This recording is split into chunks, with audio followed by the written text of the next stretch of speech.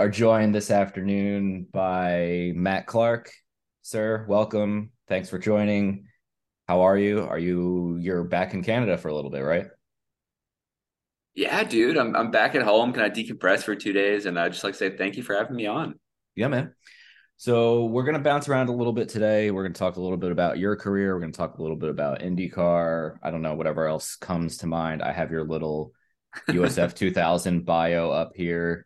And but before we do any of that, why don't we introduce you to the show? So tell us a little bit about yourself, how you got into racing, all that fun stuff, and what are your racing, where do you want to be long term? For sure, I like that. I like the way you frame that up. I'm 19 years old. I am like through and through Canadian, born downtown Toronto and lived in the GTA, Greater Toronto area, my whole life.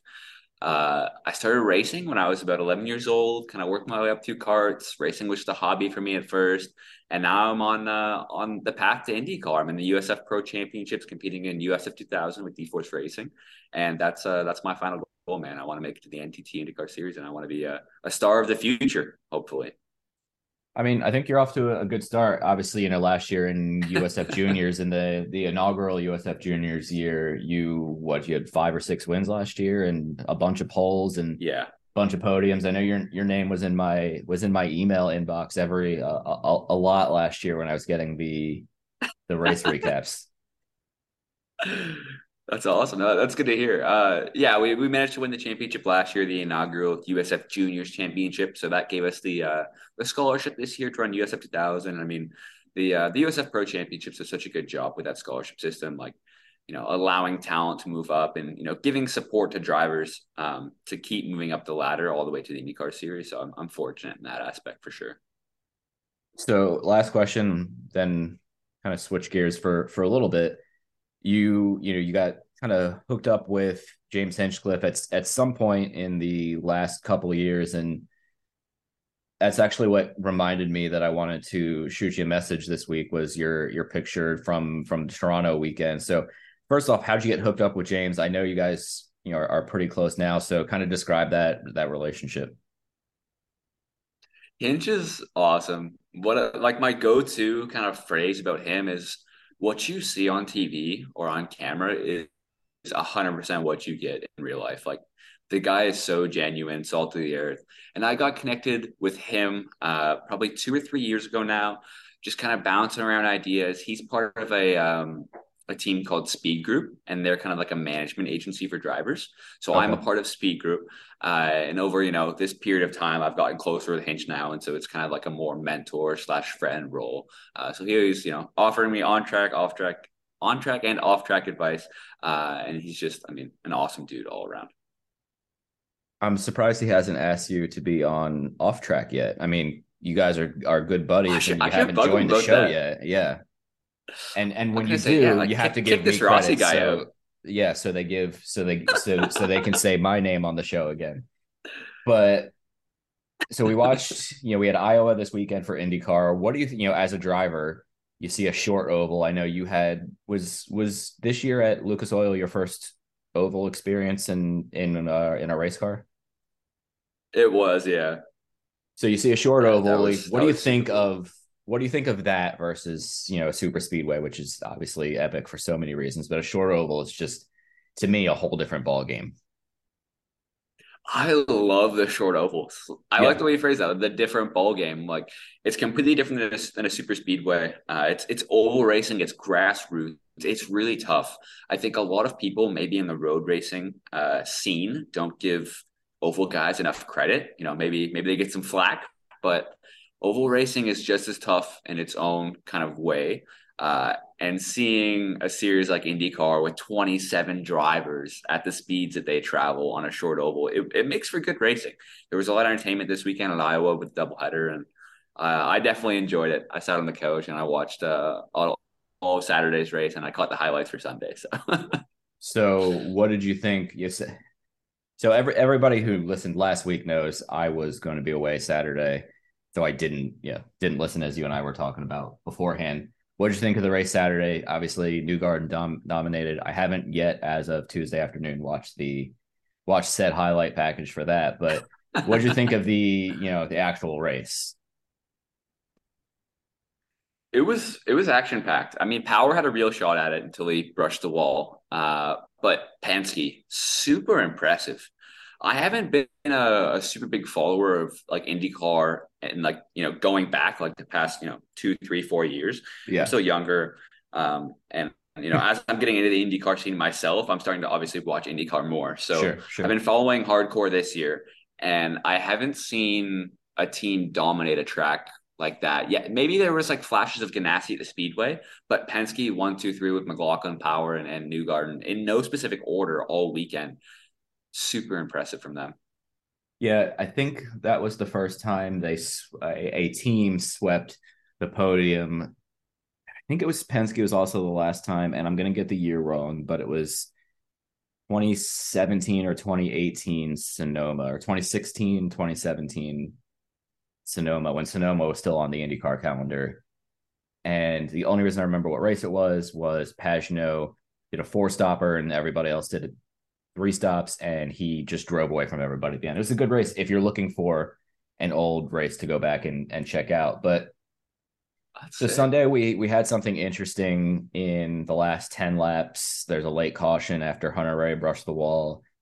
And instead of, the normal, okay, we're going to open the pits, we're going to let people put on tires, and we're going to get maybe a lap, they just decided, hey, we're going to close the pits and you guys are going to keep it green, get it going green again quicker, which apparently, like, I have to say, was discussed during the drivers meeting through I don't know if it's before Saturday or before Sunday, but we're getting into kind of an interesting gray area here of, we saw what happened at the end of the 500. We saw what happened at the end of Iowa.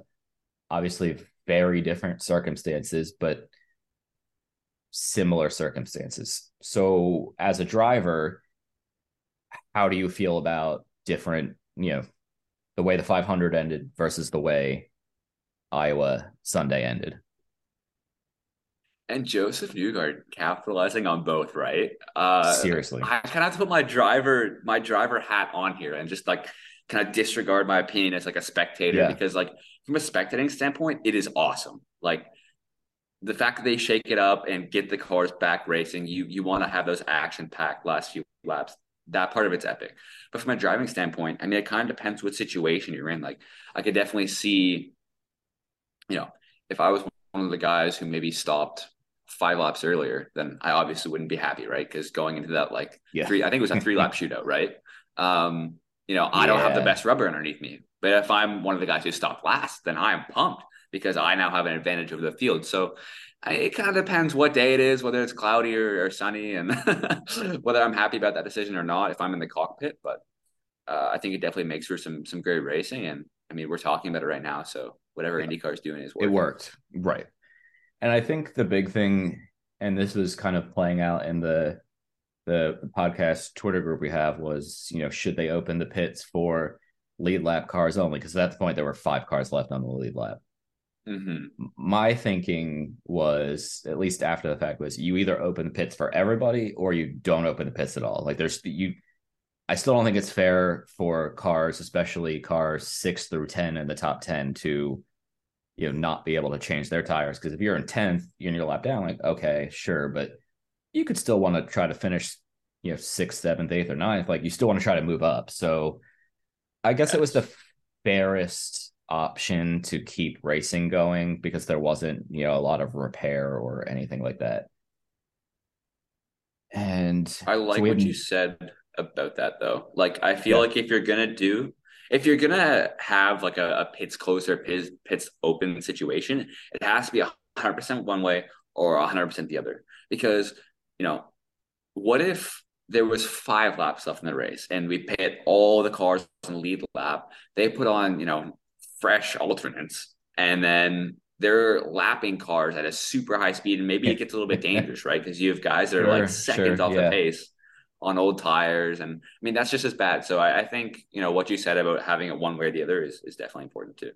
I didn't even think about it from a safety standpoint. That makes a lot of sense. But I think next up on the IndyCar calendar is Nashville. You guys don't race there, right? It's only Indy I wish Lights. we did, man. It would be so Yeah. cool. Yeah, it's only the next. Yeah. So sorry, I'm old. I still call it Indy Lights. This is a long habit to Okay, break. but here's the thing. It was called Indy Lights for like since the beginning of time. So Yeah. it is a little bit tough. And some people don't I recognize what you're talking about when you say Indy Next, right? yeah. And like I remember a couple of years ago, I think when the podcast started, it was still the middle tier was still Pro Mazda, and then the year after that, it went to Indy Pro 2000. It took me 2 or 3 summers to get that right, and so everybody listening who still hears me call it Indy Lights, like if they work for Indy Lights or for IndyCar, it's going to be a couple of years before I get that one Just let them know. consistently. Just send a disclaimer out there. Listen, I'm sorry. I'm not sorry. It is what it is. But so Nashville is super challenging, but it's also the last year of this layout because the football stadium down there being built is going to give us a whole new or somewhat new city layout. Is that almost in your case kind of a bummer that you don't get to try at least the current layout, or are you just like, listen, at some point in the next couple of years, I'll be in Nashville in Indy Next or Indy Lights or whatever they call it in a couple of years, and it's going to be badass. I think definitely that second one. Moving up the ladder is the goal, and I am so pumped to keep moving up. And we're trying really hard on the back end of our program to keep pushing me up the ladder. And being with the IndyCar scene, even this year in USF 2000 is super special. Like to have, Yeah. the fans in the grandstands and the whole environment, like it just kind of amps you up, it gets you ready for what's coming. So I feel privileged in that aspect. And I mean, the USF Pro Championships does a really good job with that.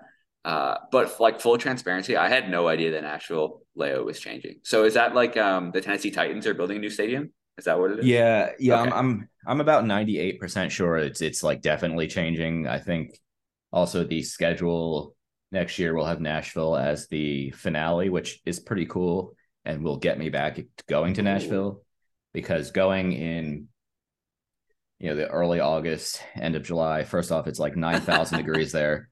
The current layout, which I don't have you been to the track for either of the races in the last couple of years, Nashville weekend? I have not, but I've studied onboards and it's Okay. it's pretty sick, dude. It's wild, but from a fan perspective, it's a nightmare to walk around that track because it's like I imagine.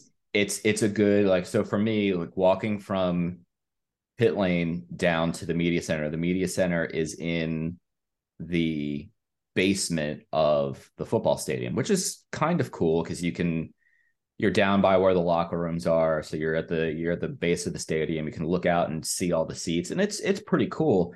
But it's a half That hour is cool. walk. It's a half hour walk. There's no Ooh. windows down there. You're just watching on TV if you're in there. So it's like you feel disconnected, as kind of cool as being in a football stadium is, but also the half hour walk. Like I'm sorry, It's not like nice. it's if you're going outside to say hi to somebody or watch whatever's on track. Like you have to commit. I always feel like you have to commit to a couple hours outside because it's not worth going a half hour walk to go outside for like 5 laps of like the jumpy trucks race or whatever. I forget the super trucks race. Anyway, That's awesome. I have. I'm looking at your website bio here, and this says I Oh made geez. penne alla vodka once. So is cooking not yet a strong suit at age 19? It's like the new generation, right? Like we kind of suck at like home ec skills. Like I don't know why they did away with that in high school. I should have done home ec, but so I'm actually in my new place right now on campus. So I Yeah, have a I have a stove. I didn't have a stove last year. I have a stove now. So that's cooking is I'm unfortunate. determined to make it my strong suit by the end of the year, Okay, Mike. It's gonna be good. We're on an we're gonna have to uphill check in. trend. I Yeah. don't think my cooking game is terrible, Hmm. but I wouldn't rate it. Like on a scale from 1 to 10, 5. Okay, that's fair. Well, we'll check in maybe like after the holidays at the end of the year so we can see how much Yes. they've improved on that scale. But to be I'm fair, gonna I send you didn't. pictures. Every Yeah, nice meal that I make, I'm yeah, sending you pictures from now on. yeah, and they need to be like Instagram worthy. Like you have to have Oh the yeah, like plating 40-year-old right. mom like posting on Facebook, that type thing. Yep. Hmm. 100%. I got you. I mean, if it makes you feel better, like I really didn't learn to cook until I was like 28. And now I'm pretty good at it. Like I'm a good cook. I say like a solid like Yeah. 7.5 or 8 out of 10. I'm not perfect, So but you got confidence in your cooking game. oh yeah, yeah, 100%. That So is like what's your something best dish? What's your favorite? I have. I feel like I'm on a dating app right now because that's literally what just asked me on my date this weekend. Um, No way. so I have a whole list, like an iPhone like notes in the notes app that is just like recipes. Like if I make it and I like it, it gets saved in there. But Yeah, anything Italian like that I cook, like it's coming out good. I So got you. No, that makes sense. I'm a big fan of Italian food too, so I can respect that. That's game, yeah, man. That's game.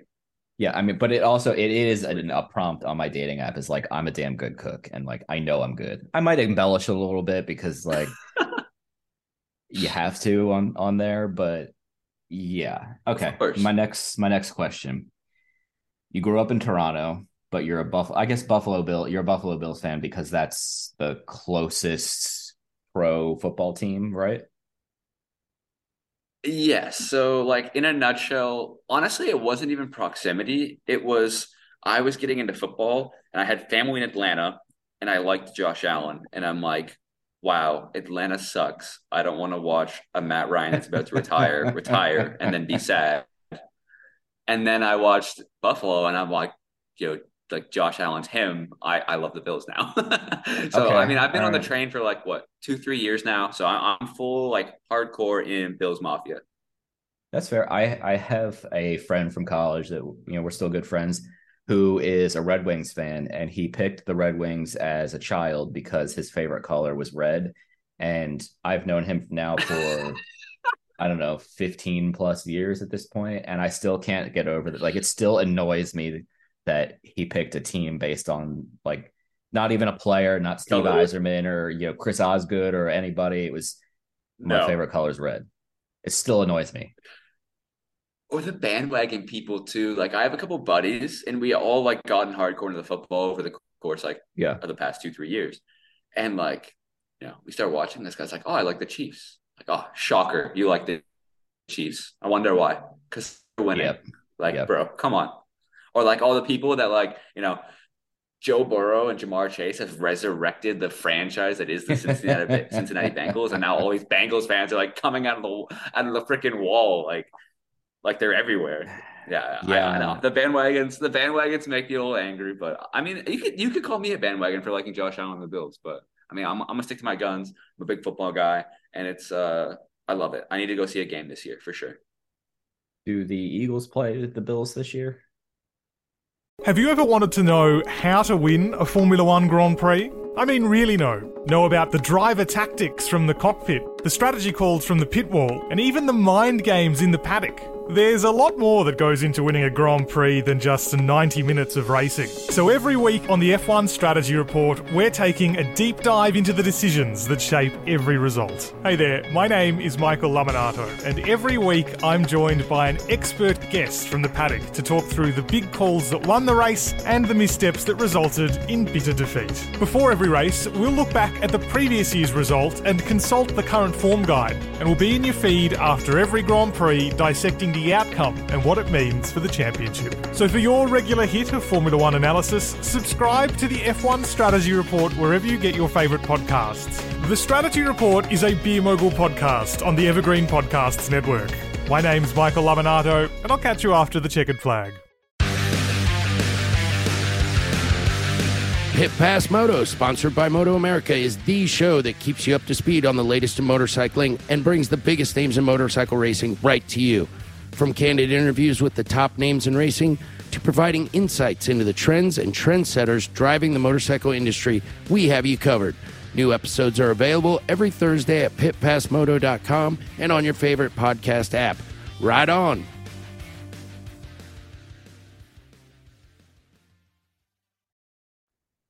Do you know that off the top of That your is a head? good I don't question. think I do so. not know. I was looking at the Cincinnati Buffalo game because the tickets are cheaper in Ohio, slightly. than Buffalo because Bills Mafia is crazy. So is it hard to get tickets up there for a Bills like a home game? it's not hard. You just have to have like a deep pocketbook. Like I'm in college, you know what I mean? Like I get it, man. I'm not trying to blow my life savings on two Buffalo Bills tickets, but hey, if I can work a little extra hard this summer, make some money coaching, which I am, and Yeah. make it down to Ohio, Cincinnati, drive down there for a day or two, it'll be fun. Okay, that's fair. Maple Leafs fan? Are you a hockey fan? Like, is everybody? I know there are. Yes.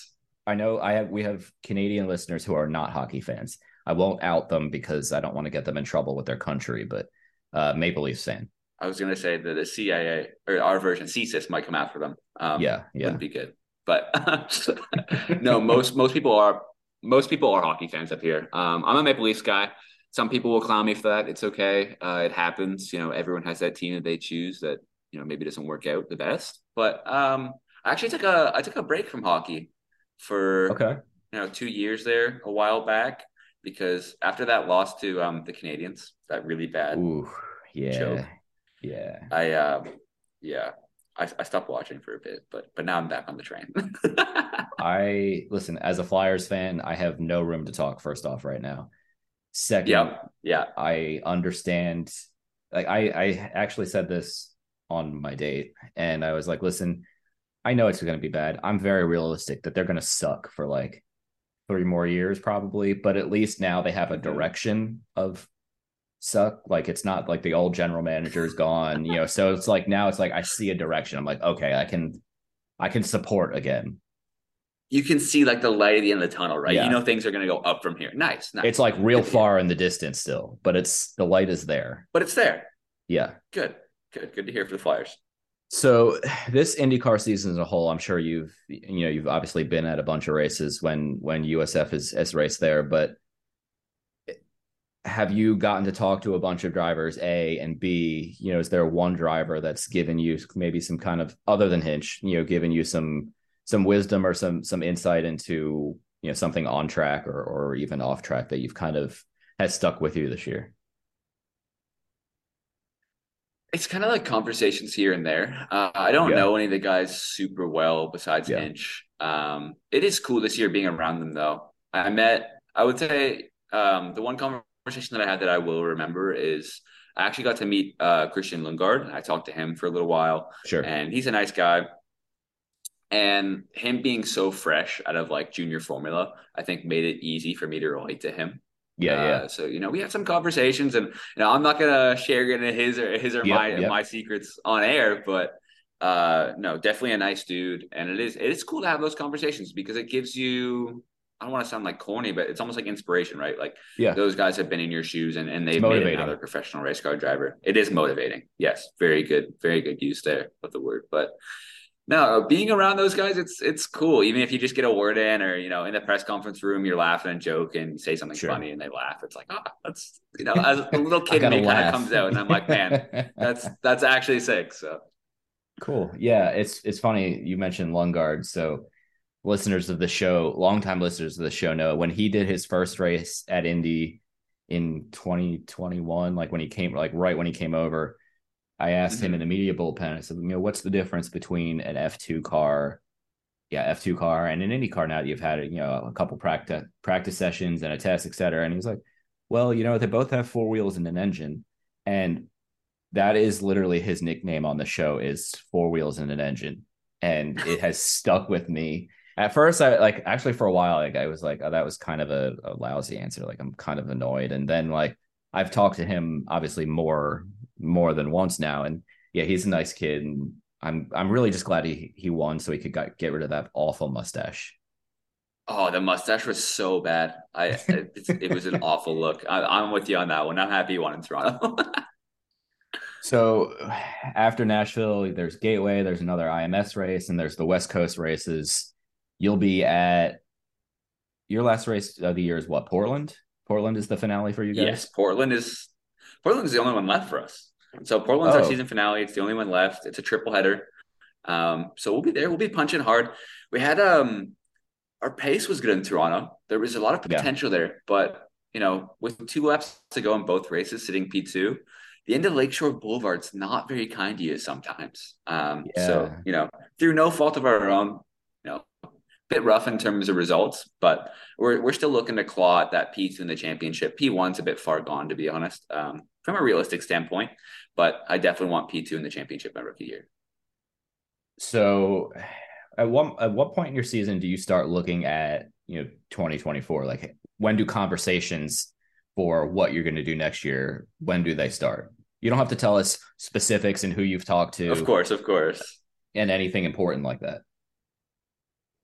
No, silly season, as I call it. It Mm-hmm. seems like it's Mm-hmm. starting earlier and earlier these days. Every year. Everyone wants you signed before fall testing, before the Chris Griffiths. Teams are very hungry to sign drivers. So, and the USF Pro Championships is still my goal. Obviously, it doesn't look like we're going to win the scholarship this year, which was our goal at the start of the season. Sure. So, getting to USF Pro 2000 next year. There you go. It's the goal. It looks challenging. We're looking for support always, long-term partners. My dad is, truly my hero, like on and off the track. Not only did he teach me how to drive, but the man works so hard for, what we're trying to do and where we're trying to go. So we're trying to do our part off track and see if we can make it happen. But we definitely want to stay in the USF Pro Championship system. How do you feel about Portland, as a, triple header to end the season? Did you race there last year for USF Juniors, or is this your first time there? So juniors didn't go there last year, but there was a car available within my team, and I raced USF 2000 and actually won on my That's debut right. weekend. That's right. So I'm a fan of that place. Okay. And the thing about Portland is that turn one, it's never boring. So a lot can happen over the course of a triple header race weekend, and I want to be the guy that takes advantage of any chaos that may ensue. It's always chaotic there, but it being one of your strong tracks, at least since you won there last year, the car, the track at this point. Does that give you a little bit more of a good feeling, especially after kind of Toronto, even though it wasn't your fault, didn't end how you wanted it to? You kind of get over that a little bit quicker. Yeah, looking forward. I mean, you have to, and I actually talked. This is like the corny but like true life kind of side of racing. Like as a driver, Yeah. I talked a lot with Hinch about it after the weekend, and like to not have a result when it was so possible in front of your home crowd sucks. Like Yeah. over the course of the weekend, we probably had like 200 or 300 people at the track. I hadn't raced at home in like 3 years.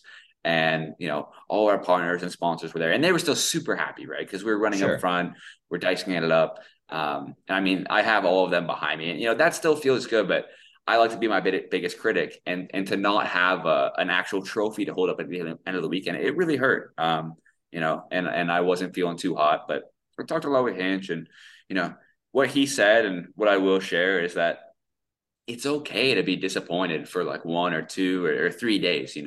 Right. But Right. you have to get back on the horse 100%, like everyone does, right? You got to move on. You got to start hitting the gym again and making sure that you're ready for Portland, because it's your job as a racing driver. You'll always have good days. You'll always have bad days. And hopefully, we have a lot more good days in my career than bad days. I love it. So one non-racing question, actually, yeah, maybe one, maybe two. I didn't write any of these down as per usual. So I'm looking at your bio here. We actually have a Pit Lane Parlay driver Spotify playlist that gets No added way. to every driver. I will send you the link later today. But add a song. It can be something you like right now. Just yesterday, Kyle Larson added some country song that I personally have never heard of. Actually, the last couple have all been country, but there is EDM, there is metal, there is popular stuff, there is stuff I've never heard of. But It's what wild. would It's you like like? it's a super big variety. It is That's all wild. over the Okay, place. cool. What I would you like like to this actually. add? It's a great idea. Ooh, okay. You're putting me on the spot. Can I look? Can I have like 15 seconds? I'm big Yeah. into Jack Harlow right now, and I don't know how Okay. that's gonna go over with the fan base. I'm hardcore debating between Morgan Wallen and Jack Harlow. I feel like Morgan Wallen's a pretty basic answer, um, but I'm gonna go with No Enhancers off the new Jack Harlow album, Jackman. That's All I'm gonna lock right. that in. He's been It's on the studying my new album, you rotation said? lately. Yeah, on Jackman. Yep, got it. Actually, it might have got taken off the album. What's the song called again? You got it. No Enhancers. Oh, no, I got it. I got it right here. Okay. Sweet. Yeah. Great. There's a song called Sunset Lover by Petite Biscuit on this playlist. It's like the weirdest song I've ever heard. And I don't remember who added it. Like I think that might have been pre-COVID. So like my memory pre-COVID at this point is like totally gone. But it's definitely one of the strangest songs I've ever heard. Okay, added on there. All right, let's wrap it up with one more. I think at this point, like we can pretty confidently say Alex Palou is winning the IndyCar championship this year. Agree or disagree? Ooh, agree. I mean, Okay. Penske is not going to have another dominant performance like that. I Yeah. don't think they're going to be able to slow down Palou. He's too good. Even with, a car that was, did not deserve to finish third on Sunday. The guy finished third. He's literally like the second coming of Scott Dixon, just younger and right now better. But I think, they're very similar. The environment in that team, the structure must be extremely good. I know Chip's kind of, some people say he's a tough guy to work with, but whatever they're doing is working because he's incredible. Let me ask this, and we'll wrap it up at this point. So Palou likely going to McLaren next year. Marcus Ericsson might be going elsewhere next year. Obviously, Scott Dixon's not going anywhere. If you're Alex Palou, like, would you like not want to leave Ganassi because you have a shot to win every race, the 500, the championship. You're in arguably probably the most consistent IndyCar team right now. At least the last like 2 years. Like I think they've kind of taken over that, because every once in a while Penske has a weekend where you're like, oof, that is just not Penske. Obviously not as much this year, but like that was definitely a theme last year. So if you were Alex Palou, would you maybe go like, hey, I think I want to stay, can we work something out? Which is, been rumored, but you never know if rumors are true. What would you do? Right now, if I was in his shoes, I'd definitely want to stay. Looking at it from a selfish, driver's perspective, I don't want to go to McLaren because the performance of the car doesn't seem as consistent. Pato is always driving the wheels off that thing. I don't want to have to compete with him because I don't want to be either one A or one B to Pato. It's going to be very close the whole time. He's really good. I feel like Palou's in a position now at Ganassi where, Scott Dixon is there, but realistically, when he retires, like in the near future, because the guy's still at the top of his game, but he's getting older, right? It's like the Tom Brady. Like, how long can he be elite for? In my opinion, maybe it's 2-3 more years and he just runs the 500 every year. But I like where Palou is. I'm sure he likes the situation he's in from like the car perspective, maybe not the environment, because there was that big thing in the media last year with McLaren and Ganassi fighting over him, and I thought that was really good for the sport. But in like long story short, I would not want to leave if I was Palou for numerous reasons. But all right, as we wrap up here, where can people find you online? If there is a potential sponsor listening, where should they go? Give us the full plug, and we'll wrap it up. I love that. You're hyping me up, Mike. Matt Clark. I'm _ Matt Clark on literally every social channel, except Facebook, where I'm just Matt Clark Racing. So you can find me pretty easy. My website is mattclarkracing.com. That's a little bit more formal. There's lots of stuff on there. We keep it updated. All the podcasts that I do, such as it, that'll be going up there, as well as like blogs and driver bios.